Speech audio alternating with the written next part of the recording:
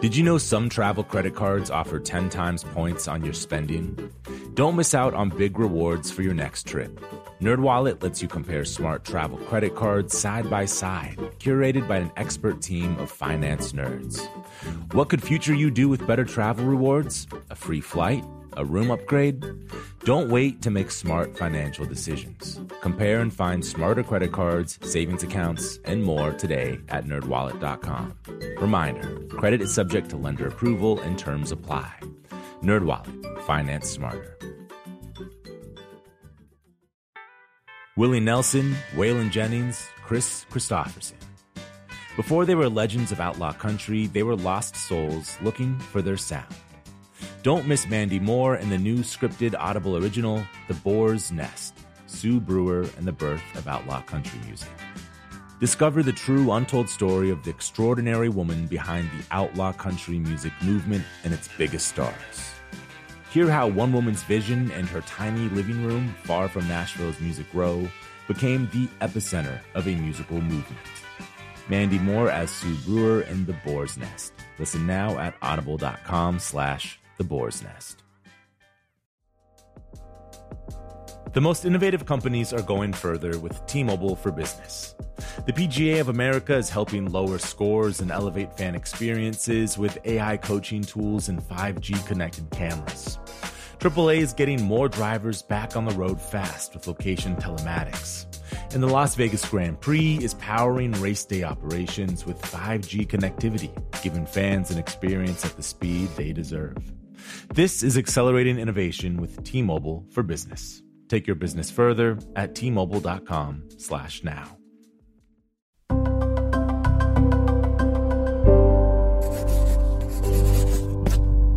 Pushkin.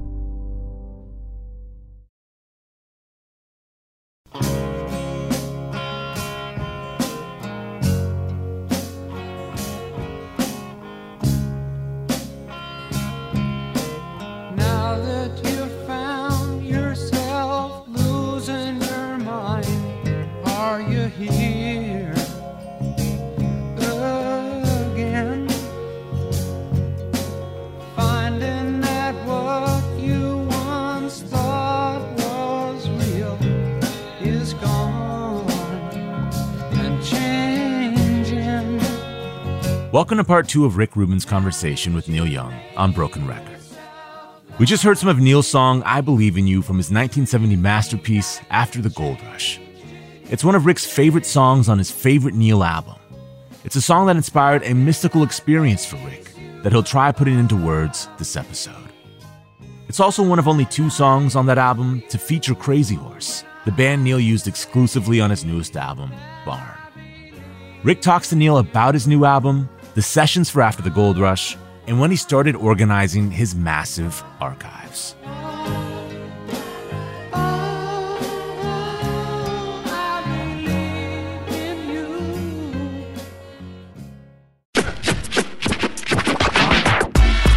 This is Broken Record, liner notes for the digital age. I'm Justin Richmond.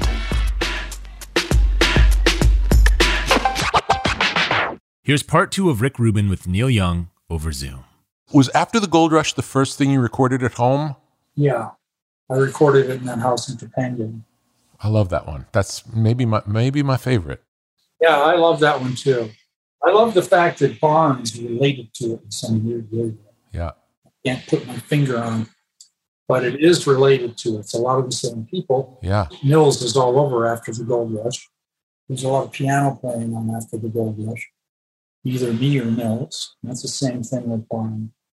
It's interesting the way that worked out. Yeah. Is the song I Believe in You about a particular person? That song was written probably in 1970, I'm guessing, maybe a little earlier.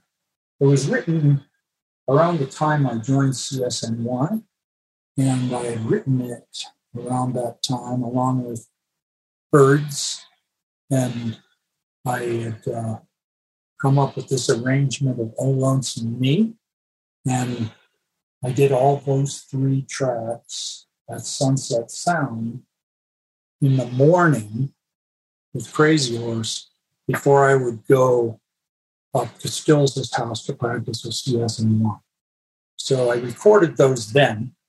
Then after the CSNY tour and after all of that, I still had all those. And that's why they're on After the Gold Rush, because that's when I recorded After the Gold Rush. I see. Do you remember who the song was about? Was it about a person or is it abstract? I'm not really sure of the person. In a lot of cases, it's me mixed up with someone else. So some of my feelings about now that you found yourself losing your mind, are you here again? Finding that what you once thought was real is gone and changing. But then it's this other thing. Now that you made yourself love me, it's like, it's a funny song, isn't it? It's a really good one. it's a personal song. A lot of guys can relate to that. Yeah. Now that you made yourself love me, because you can't forget all the things happened before. And it's funny. I can't remember if I ever told you the story, but I had a near-death experience to that song. Wow.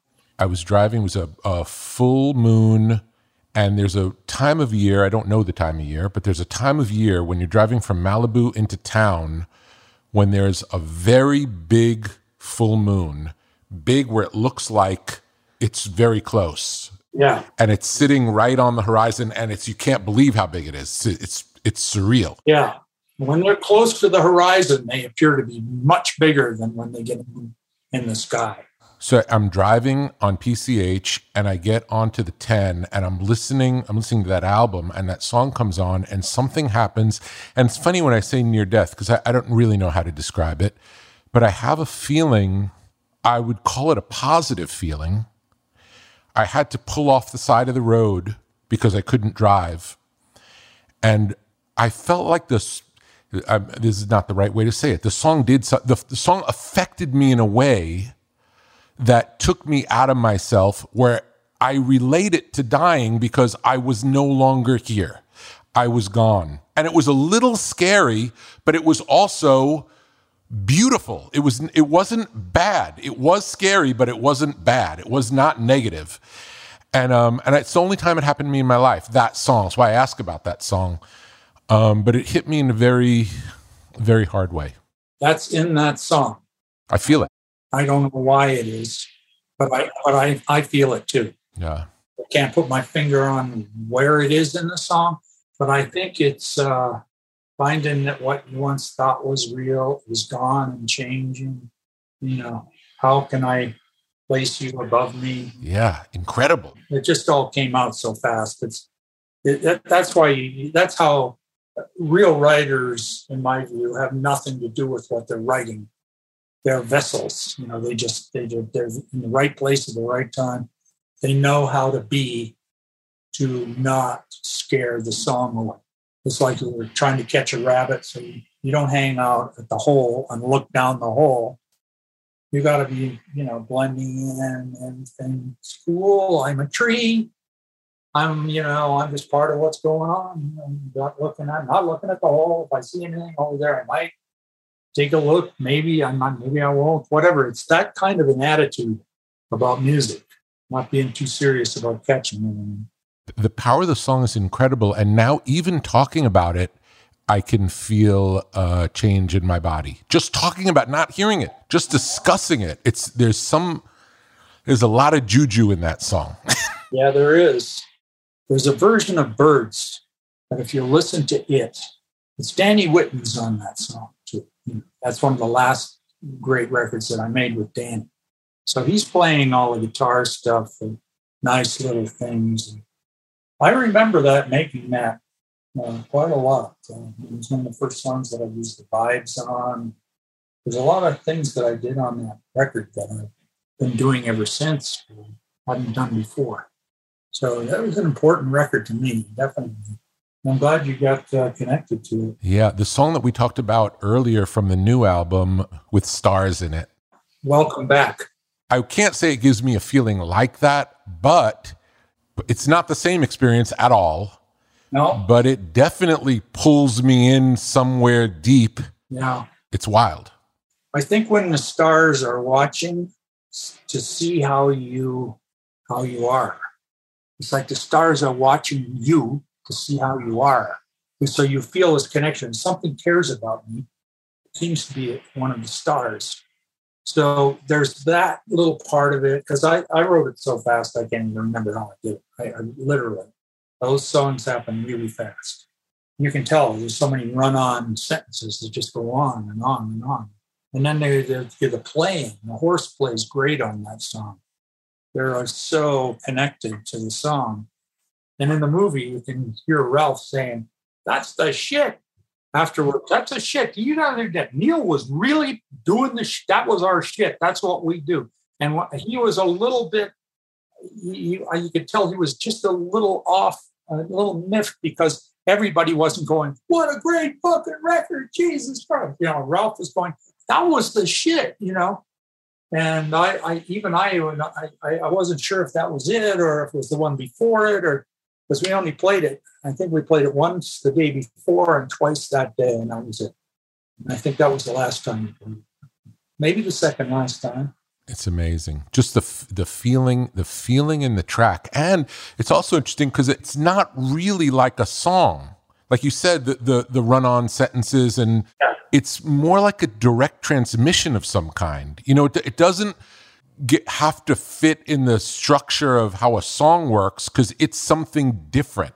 Exactly, yeah. I know. It's somewhere else, that one.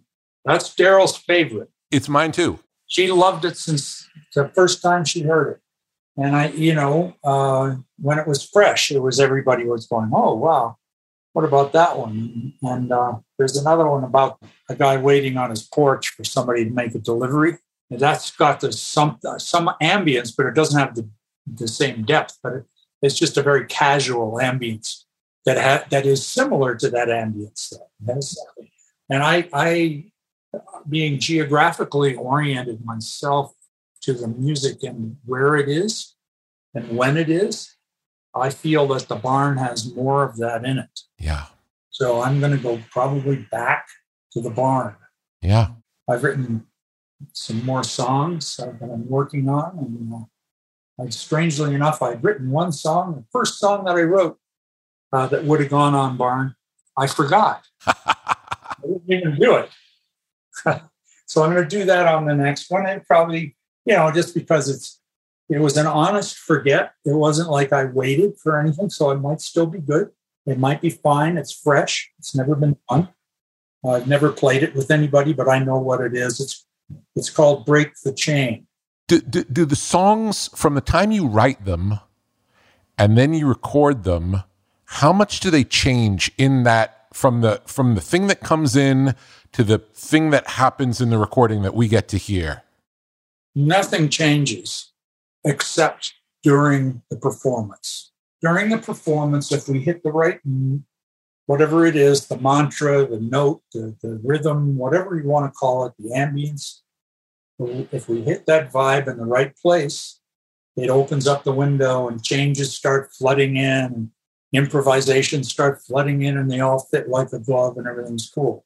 And as long as I don't think, poison, thinking is, if you're thinking, you're stinking. Somebody said that. There's no thinking. So if that happens again, we'll get something. And I had another song I have that one and another one that I've written that is probably going to be one of these. If I end up doing it, I hope I do. It's almost like poison to talk about it. Yeah. Because it's not done. It's not played. It's written, but I won't touch it or look at it. Yeah. Until I'm playing it with Crazy Horse. So it'll be preserved. Yeah. It may develop into something when I play it with the horse. We'll be right back with more from Neil Young after a quick break. We're back with Rick Rubin and Neil Young. When did you start recording around the full moon? Well, that probably happened about early 70s. Was it based on something you heard or something that you felt, or what started it? One day I felt like I just played some music and I felt great and everything was good. And it was really good. I remember feeling good that morning. feeling good about everything, wanting to play more music, just being into it, and feeling like it's going to be good. Then we played and it was great. Everything was good. And then a while later, I got that feeling again. It happened, a month or so later, maybe a couple of months. And I felt it again. I said, geez, I want to get back in the studio, play with somebody again, play with the horse or whatever. And then I started wondering why. And then I started realizing that I had a chronological record of my work. And I said, well, why don't I just go back and see if there's any correlation between the ones that have got this feeling and the ones that, in the time of day or the time of month. And that's when I realized that there's a window of opportunity that opens somewhere in the 2-week period, perhaps the 10-day period before a full moon. It sort of starts coming and you can feel it. And if you're open to it, you can feel it. If you're not, if you're judging and trying to decide, well, is this it or not? Or I'm looking for proof. Forget it. So I was trying to be open to that. I looked at my records of what I had, which were pretty primitive at the time, when things were recorded. And then later again and again and again through the years, I kept looking. And I kept, not that it's concisely perfect, but it seems that there's always something going on in the sky. And there's also the new moon when there's no moon. It's just a sliver, you start seeing it. Something happens, you feel a change in your attitude. And then I said, well, that's got to have something to do with something. So I started, looking at it that way. And then, I'm mostly just guessing, but I'm saying that I think that the full moon has a lot to do with it. Yeah. There's a song called Human Race on Barnes. That's about the fires and floods, the children of the fires and floods. It's about all of about what's going on and why can't we come together and stop it? Why can't we all come together and deal with this thing that's happening to us? The solo on that song was particularly fiery, I remember. That was probably, for me, the best solo on the album on that song. Yeah, I think you're probably right. Now that was done 3 hours after the full moon. Yeah. The song was written in the 1 or 2 hours before the full moon. The full moon was at 11 o'clock, 11:30 that morning.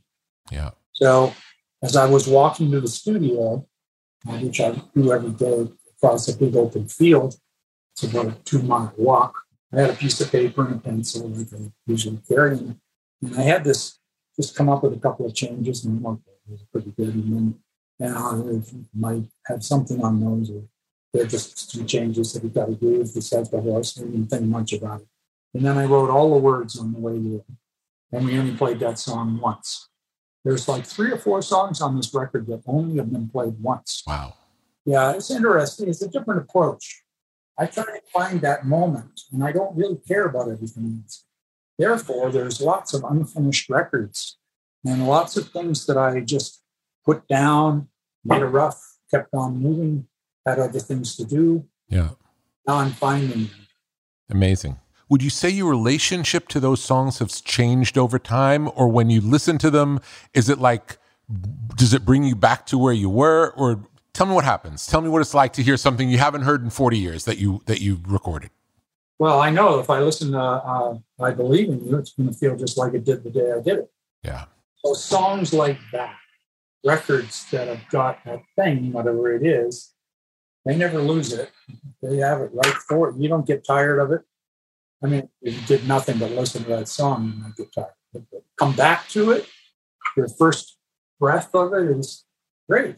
Yeah. It feels like it always did. To me, it does. And I get that feeling in my body, and I know, okay, there it is. It's interesting. And some people, you try to explain that to them, and they think you're crazy. We start on Monday and we stop on Friday. I mean, you don't waste any time during the week. I go, okay, fine. In the Fire and Flood song, it has, it feels like biblical imagery. Did you grow up in the church? Was it intentional to be biblical? No, but I think what happened is when we put those vocals on it, I sang the song live, and then we put the Today's People on. and Children of the Fires and Floods. That's definitely got a church vibe to it. Yeah. But choir singing. And it's, Billy's voice and Ralph's voice, Nels's voice singing. And you talk about a savior. And like, there's a lot of words that are definitely feel like they come from a biblical place. It's interesting. It happened so fast. I don't know. Yeah. Because I was writing it while I was walking, and I never even bothered. I wasn't singing it. I was just writing it down, and then I put it back in my pocket. If I couldn't think of anything, I didn't try to. I just put it away. Yeah. And then when I waited, something else came along, I started writing it. I always just try to catch what comes and not try to make anything up. Yeah. There's another one that I really love on the new album is, again, I don't know the title, but it's a complicated thing. Oh, yeah. It's a complicated thing. Tumbling through the years. Yeah. Yeah. Tumbling through the years without your love. It's like a thought of what it would be like what it's like to have a great, partner that helps you and loves you and supports you and understands you and is there for you, and that you can be part of her life and understand her and put it back and give it back in the same way. And try to and do that. And it's about that kind of feeling.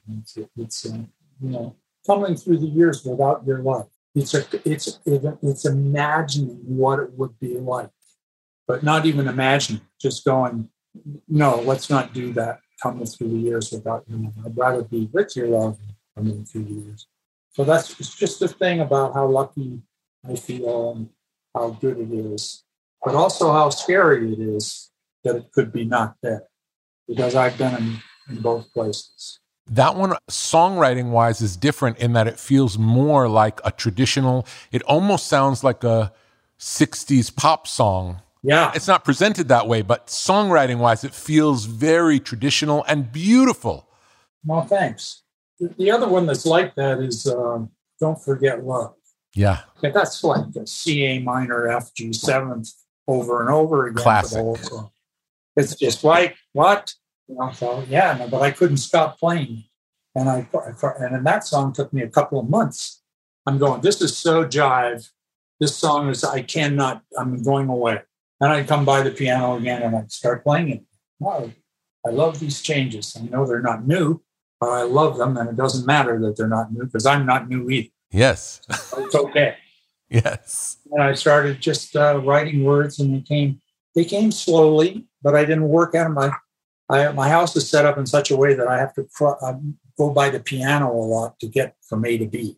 So on my way from A to B or B to A, I can stop at the piano and just tinkle a little bit. You never know. You never know. You have a song on the new album where you proclaim your American status. It feels like a proudly American song. And even in the context of the song, you mentioned that you came from Canada, but you're an American. Yeah. And what was your view when you lived in Canada? What was your view of America? It was a long way away. I was up in Canada, and I heard about America, and I saw some great music came from down there. And then when I started playing my music and going to high school and playing in my band and doing this, and then I decided to stop going to school and just play music. And I went off towards Toronto, town by town, getting to Toronto. And I met a couple of Americans in bands playing at clubs along the way. So I became enamored of going down there to see what it was all about myself. And then I ended up recording for Motown for a while. That was an adventure with Ricky James. That was fun. Too bad that didn't work out. That was going to be really good. But that's when they caught Rick for draft dodging and put him in jail. They did something with him and screwed up our whole thing. So as soon as he got arrested, then the Motown deal went away, and you were... Motown, they didn't want us without him. And for good reason. He was the lead singer, and he was a lot of the band. But Bruce Palmer and I went back to Toronto and sold all of our equipment and bought this hearse and got ready to travel to Los Angeles to start over again. We thought we'd just turn the page and see what happened. So we sold all the stuff, which didn't belong to us. So we sold the stuff that this investor had bought for the band, all the equipment.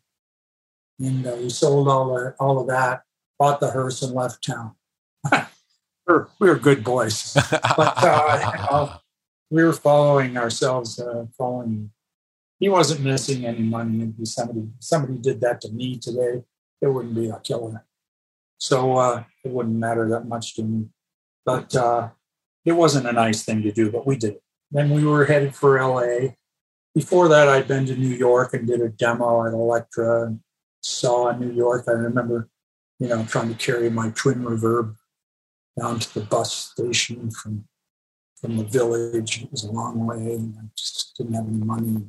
So we got there. But that was my previous New York City experience. And then when I got to LA, I really liked it. So we arrived on April Fool's Day, 1966. And nothing's changed since. Nothing's changed. No, we're still on the same road. So when did you realize you were enamored with America? You came down here, you started a band with Stills. When did you start feeling like I'm an American? When did that happen? Well, it was obvious that I was being American. I was paying taxes. I was playing all over America for Americans.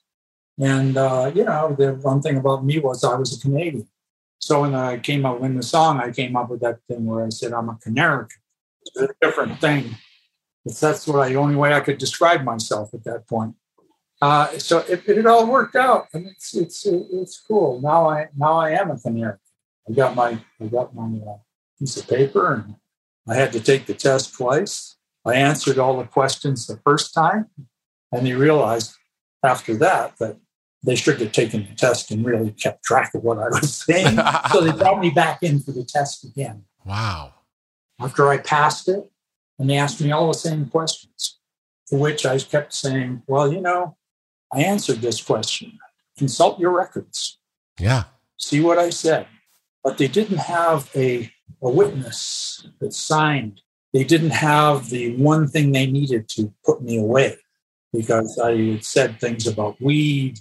They asked me if I ever smoked weed, and I said, yeah, I smoked weed. I've been smoking weed for a long time. I use it to write songs, and it helps me at times, not always. Yeah. But I enjoy it. It removes me from reality sometimes in a way that I enjoy. So I said that in the first interview. Yeah. They wanted me to say that again. I said, well, I can't do that. I already answered the question. And you're asking me all the same questions. But there were many more people in the room. Yeah. And they were taking notes and recording and doing all this stuff. Fishy. There was something wrong with it. And I think, this was in the previous administration's era. And so I realized that I was being they were trying to trap me. And my attorney said, you got to watch out, because they're trying to get you to say everything that you already said. Yeah. So if you say it now, you're liable for it. But before, they accepted it. So you just got to leave it where it was. That was very interesting.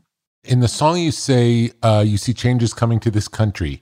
Do you view this as an optimistic song or a pessimistic song? Well, I think it's an observance. It's not so much optimistic, or I don't think change is bad. Yeah. I think change is coming to this country, or what could be happening here in this country could ultimately end up being the best thing that ever happened to America, where we discover that it matters who we are, that it matters that we have beliefs, that matters that we have a code of right and wrong, and what's true and what isn't true, and that truth matters. All these things that, that you think is part of being an American is to be forthright and strong in your convictions of what it is, and say what you mean and stand behind it, and stand behind your brother, and, stand beside people who you think need help. They may be fellow Americans in trouble. You could stand right there with them. And that's what that song, that's what the feeling is in that song. I think it could be a good thing, but like a lot of good things, it doesn't feel really good at first.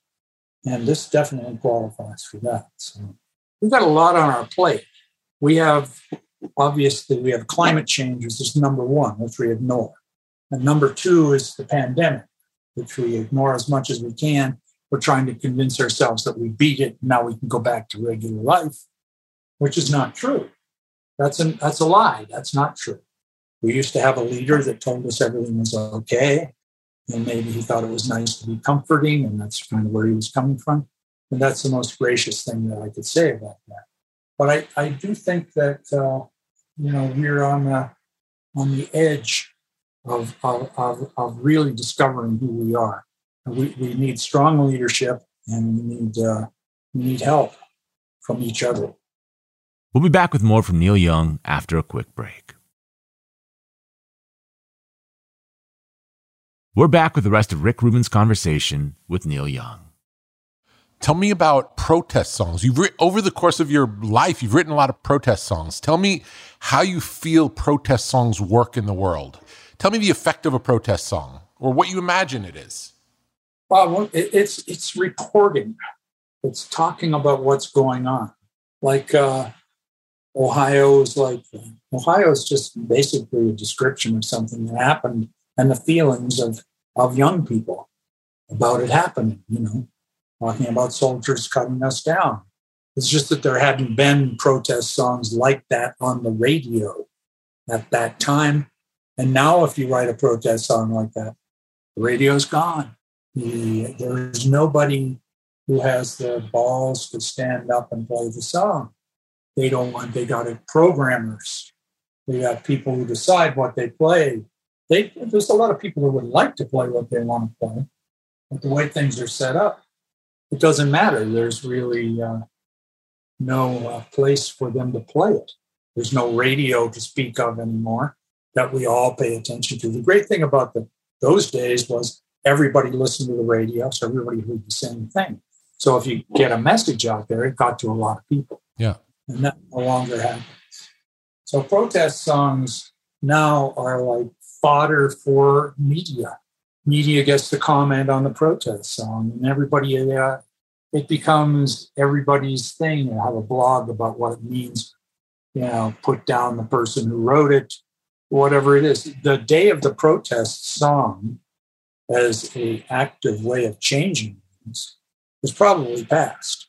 It's funny you talk about the media reaction, because one of the craziest things I've ever seen on television in my life was you put out an album, I think it was called Impeach the President, or what was it called? Living with War. Living with War. And is there a song about impeaching the president? Let's Impeach the President. Let's Impeach the President. Okay. You were interviewed. I don't know if you remember this, but this was one of the more surreal things I've seen in my life. You are Neil Young. You were interviewed on CNN. I think it was maybe outside of Warner Brothers Records. And the CNN interview, it was a short interview. It was a minute long. Yeah. It was a young woman who clearly had no idea of who you were. And the CNN interviewer said, I remember she said to you, well, you have this song about impeaching the president.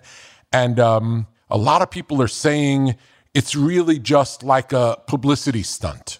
And this is on the news. And I'm thinking, I can't believe this is happening.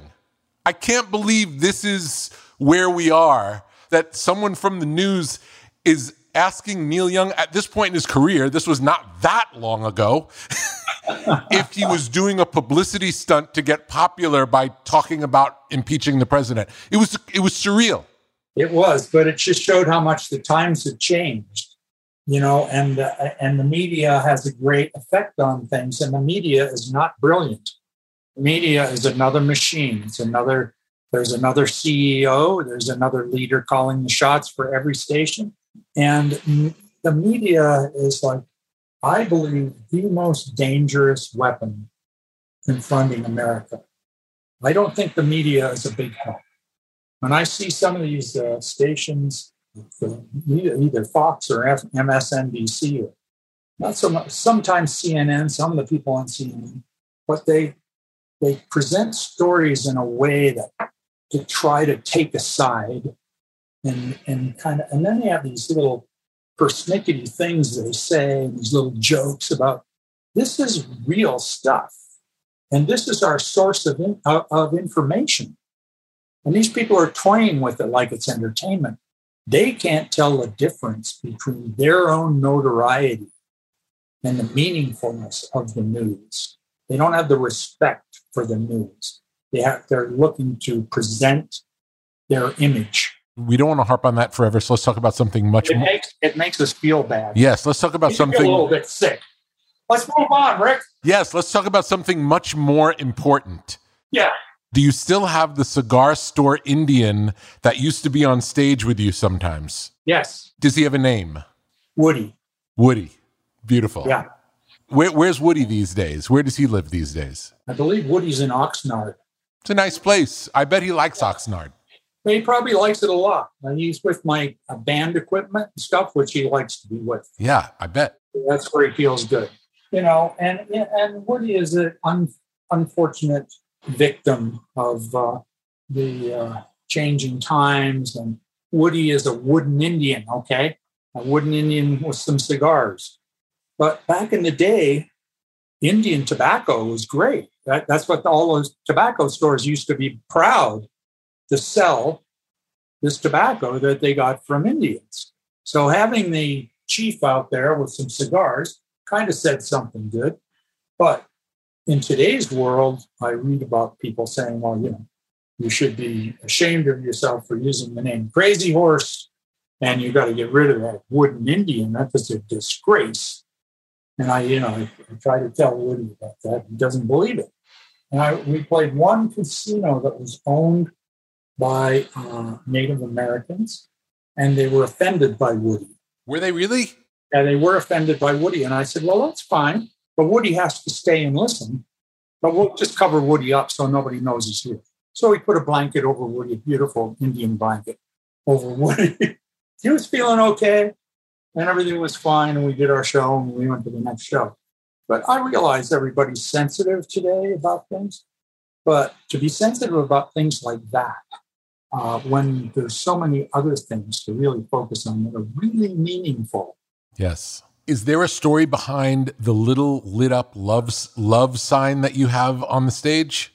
Daryl loves that sign. I got it from somewhere. She may have gotten it in a junk store somewhere, because we always visit these places where we can pick up old stuff along the highway. And so she may have gotten it there. I don't know where we got it, but it's always there now. It's on stage all the time. I love it. I do too. She does too. It arrived with her, and it'll be here forever. Earlier, you talked about the process of becoming an American. Do you remember, and you revealed in the first interview that you smoked pot on occasion. Do you remember the first time you ever smoked pot? Yeah, I think I smoked pot in Yorkville Village in Toronto, probably in 1965. And do you remember if it had any connection to music with you right away? No, it didn't. There was a bunch of people sitting around in a room under a cafe called the Riverboat, or next door to the cafe called the Riverboat, which is a music place back in the 60s in Yorkville, which was like Greenwich Village in Canada. David Ray was a guitar player. He used to play with a lot of great players. He played with Eamon Sylvia, played with a lot of great players. And, a guitar player accompanies David Ray, acoustic guitar player. And he had some leads, so I tried it. I'd never tried it before. Sitting around with 6 or 7 people. When's the first time you noticed how it affected music? First time I smoked some and played with a band. Then it became real obvious. At the time that happened, that wave of people discovering marijuana and music, was everybody doing it? Was it like a known piece of the puzzle or a doorway? It was kind of the underground of music. There was that underground. Not everybody did it, but a lot of people in the underground did it. Yes, and clubs. I was just trying, it wasn't like so prevalent that you could walk in a club and smell it. It wasn't like that yet. You could smell it on the street, but not somewhere where you're in a closed space with other people. Earlier you mentioned the Rust, how the guitar rig changed right before Rust. How did it work out for you to film the Rust tour?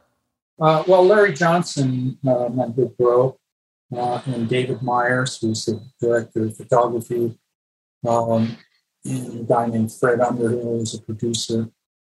We just started thinking about filming it because it was a concept as a concert. It had a story as a concert. It was an ambience place. And so we decided to try to make a film on it. I mean, I was hanging out with Larry all the time. We had made already a few years back, before that, maybe in 71, 72, we made Journey Through the Past, which is my first film. I'm really not a filmmaker. I make movies mostly for fun. I like to do it for fun. It's fun to do. It's great to create these things and create these scenes and everything. And, I can't compete with all of the movie makers because that's not what this is. I'm not doing that. It's about music and film and fantasy. It's different. That's what I like to do. Cool. I'm excited to see all of the 8 films that you talked about finding through the archive project. That'll be great to see. Yeah, they're going to be fun. That's a good ride. I think there's 8, maybe 9, but I think there's 8. This is why this set is, the films start in the set, in the volume 3. There's a lot of evolution of ideas. Plus some documentary audio, which I've done, like on one disc is Linda Ronstadt and Nicolette Larson and me sitting around a table with David Briggs. And I'm playing every song that I've just written for them. And they're starting to sing the parts while I'm playing for the first time. So there's like 10 or 12 songs, Long May You Run and those kind of songs from that era. And they're all singing and giggling and laughing. It's more like it's a docu musical. Yeah, it sounds great. Yeah, it's interesting. I mean, I think people need more of that real thing behind the music. Yeah. And I can put out all my records, but I've already put all my records out. I'll put the backstory of the records out a little bit, or things you might have missed, or things that got left behind on the search for perfection. Recording sounds. It's quite often the original things that happen. When you look back and you go, wow, why did we go by that? Why didn't we just stay right there and go home? So I've discovered a lot of things like that in the archives. There's like 900 songs in there or something. Whatever it is, I can't wait to hear the whole. Can't wait to hear them all. You're going to have to sit back and relax. The whole thing would probably take a day to listen to. Beautiful. Get through it. Cool, man. Well, it's a pleasure speaking to you as always. You too, Rick. I miss you and I love you. Likewise, my friend. And I look forward to seeing you in person, giving you a big hug sooner than later. Yeah, me too. Maybe we can get together and listen to our Hard Luck stories. Oh my God! I haven't heard it since then, so I'm gonna wait to listen until we listen together. I want to listen to it with you. Okay, that'll be great. It's gonna be fun. Hard Luck stories, modern world. We live in a modern world. Oh yeah, a neat song. Yeah, and Horseshoe Man. They were great. If it hadn't been for me cutting my finger or whatever the hell happened, we probably would have had a record right there, an album that everybody would know now. It's all good. All good. Whatever we trust the universe's order of events. It's all good. Exactly. We do. Cool, man. All right. Speak to you soon. Love to Daryl. Thanks, man. Be well. Thanks to Neil Young for spending so much time with us talking about his creative process and about the new material he's getting ready to release in the new year. You can hear all of our favorite Neil Young songs at BrokenRecordPodcast.com. You can follow us on Twitter at Broken Record. Broken Record is produced with help from Leah Rose, Jason Gambrell, Martin Gonzalez, Eric Sandler, and Jennifer Sanchez, with engineering help from Nick Chafee. Our executive producer is Mia LaBelle. Broken Record is a production of Pushkin Industries. Please remember to share, rate, and review us on your podcast app. Our theme music's by Kenny Beats. I'm Justin Richmond. Musora is your access to online music lessons for guitar, piano, drums, and singing. This is your chance to reignite some old musical passions or pick up an instrument for the first time. Connect with more than 100 of the world's best teachers and musicians. You'll get 7 days totally free to try it out, and then it's just $30 a month, less than a single private lesson. I mean, why do we do Broken Record? Not just because we love hearing from great musicians. We do it because we think that there is something beautiful about the appreciation of music. Don't you think we need more of that in our lives these days? That's the mission of Musora, to inspire, educate, and connect musicians. Enjoy unlimited personal support, weekly live streams, student lesson plans. It's like having a personal music teacher, only much, much better. Just go to Musora.com, Musora.com, to start a new musical journey today.